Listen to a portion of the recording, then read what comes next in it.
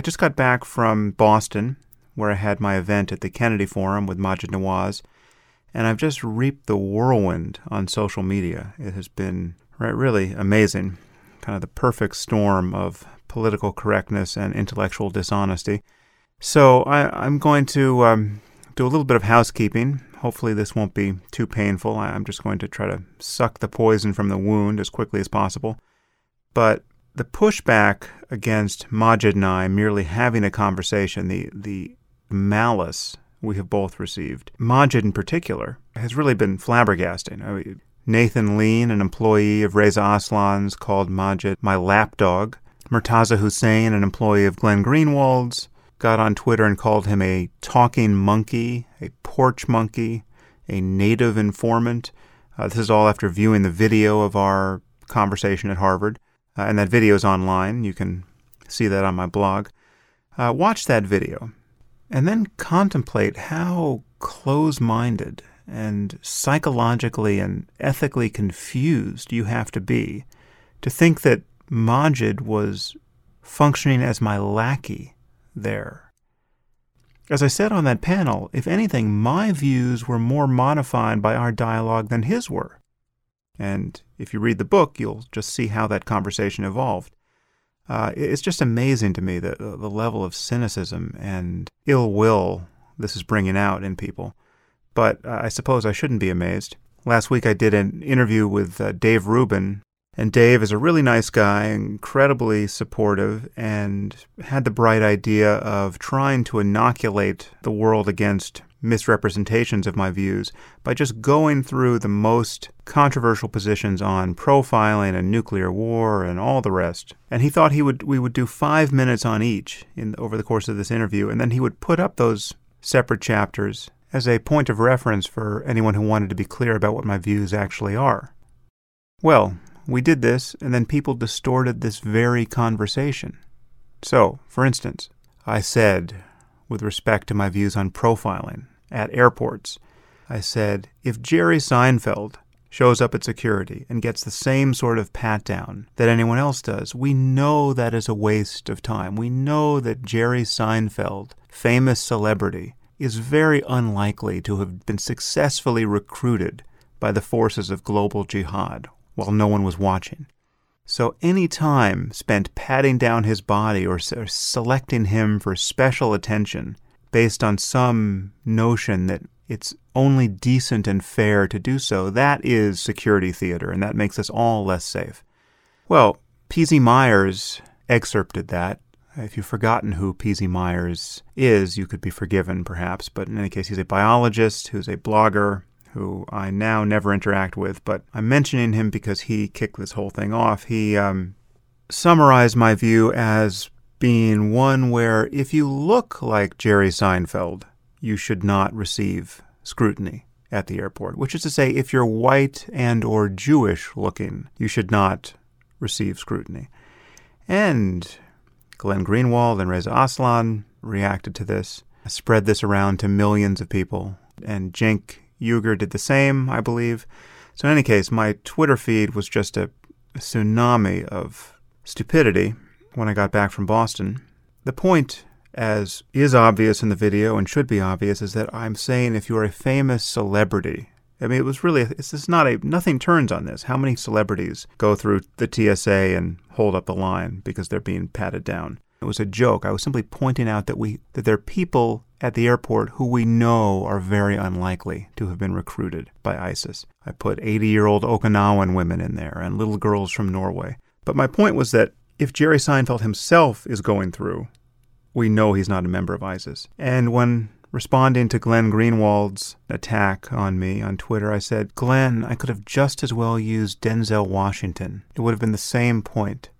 And he said, it's very telling that you picked Seinfeld and not Denzel Washington. Right, so this is Glenn Greenwald in his beloved capacity as a mind reader. He's detecting in me the bigotry and racism that I didn't know I harbored or have imperfectly concealed. Well, let me just spell it out for the deliberately obtuse. If you are Denzel Washington or Jamie Foxx or any other celebrity of color who doesn't stand the slightest chance of having been recruited by Al-Qaeda or the Islamic State, well, then I think you should get the same treatment at security that Jerry Seinfeld gets, or Betty White, which is the other example I used in that interview. And this is why I describe my view as anti-profiling. It's not a matter of singling out people from the Middle East or people with dark skin. It's a matter of not obviously wasting time and scarce attentional resources. It's a matter of paying less attention to people who we know are extraordinarily unlikely to be jihadists. Unfortunately, this very public and, I think, calculated distortion of my views about profiling has coincided with a 14-year-old boy's arrest in his school in Texas, this boy Ahmed, who brought what he described as a clock to school. And he is a Muslim boy who is very interested in engineering, it seems, and is a tinkerer and inventor. And he brought some tangle of circuitry to school, which he said was a clock, but his teachers thought it was a bomb, or might be a bomb, and brought him to the principal's office, and he wound up arrested as a result of this. Now, who knows what happened? This story is only breaking today, but now I'm getting hammered for this being the outcome of my views on profiling. So I should say a few brief things about this. First of all, everything I've said about profiling relates to what I think should happen at airports, which is a unique circumstance. Why are airports unique? Well, because when you're talking about a terrorist getting on a plane, you're talking about someone who is willing to die, right? You're talking about someone who is, by definition, suicidal, if you're talking about bringing down a plane with a bomb or by some other means. So if someone's getting on with his or her kids, you have to then think that this is a person who is willing to sacrifice his kids for this cause.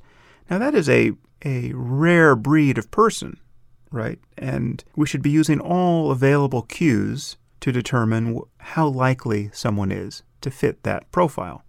And as I argue and maintain, smart, well-trained people can, at a glance, exercise very educated intuitions about these things. And not everyone is equally likely to be a jihadist, much less a suicidal one at the airport. But again, I don't think I fall outside of that profile, right? If I'm wandering through the airport alone and I'm not recognized to be the vociferous critic of jihadism that I am, hey, I'm as likely as almost anyone, based on surface appearance, to be the next suicide bomber. But Betty White isn't. And no one who looks like Betty White, frankly, is. And until ISIS and Al-Qaeda successfully recruit people who look like Betty White, I think gradations of suspicion are perfectly appropriate here. But things change when you're talking about schools. Now we're not necessarily talking about suicidal terrorism. We're talking about incidents that more resemble the kinds of things we have learned, unfortunately, to worry about at schools. We're worried about mass shootings for the most part of students and teachers by students rather often, and rather often by white students. I think probably most often by white students, judging from the news coverage. So if you're worried about the next Columbine massacre, if a kid shows up at school with something that looks like a bomb, I should hope that the teachers and the administration will exercise the same degree of caution, whether the child is white or Arab or Muslim or Christian. The background of the person is totally irrelevant. We're talking about the object they brought with them, which has provoked suspicion. Now, again, I don't know anything about Ahmed apart from the video that I saw of him online. He looks like a perfectly wonderful kid whose interest in science is to be celebrated. But if he brought something to school that looked terrifying to his teachers and he couldn't give an adequate account of what it was, well then caution was totally warranted, whatever his religious background or color of his skin. And if it looked like a clock, well then not. I've seen some photos that purport to be the thing he brought. It didn't look much like a clock. But in any case, the idea that racism or bigotry or xenophobia was giving some topspin to this episode, that is, if true, to be totally deplored, right? Again, I don't know the specifics of what happened to Ahmed. It looks on its surface to be reprehensible, but the way in which Glenn Greenwald and the usual suspects are demagoguing this issue and holding it up as an example of Islamophobia or as a straightforward implementation of my views, well, that should come as no surprise. It's totally dishonest, and it's quite damaging to our conversation about very hard issues. How we deal with our security concerns going forward is a very difficult issue. It's difficult politically, it's difficult ethically, it's difficult practically, and it is only made more difficult by this kind of obscurantism. So, I think that's all I have to say about that.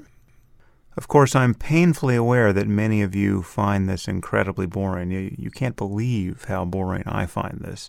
And I'm aware that many of you think it's totally counterproductive for me to defend myself. I wish I believed that. It's not clear to me what to do, but it's pretty clear that silence on my part and just trying to rise above it doesn't work. So, up to the limit of my tolerance and yours, I'm going to have to address these things occasionally. However, on my next podcast, you will learn that we very likely live in a universe where there are infinite numbers of beings listening to podcasts, just like this one, where we didn't talk about any of these things. Though that would also entail a universe where there are infinite numbers of beings, just like us, listening to this exact podcast an infinite number of times. I don't know about you, but I consider that a problem. Let's try to fix that going forward.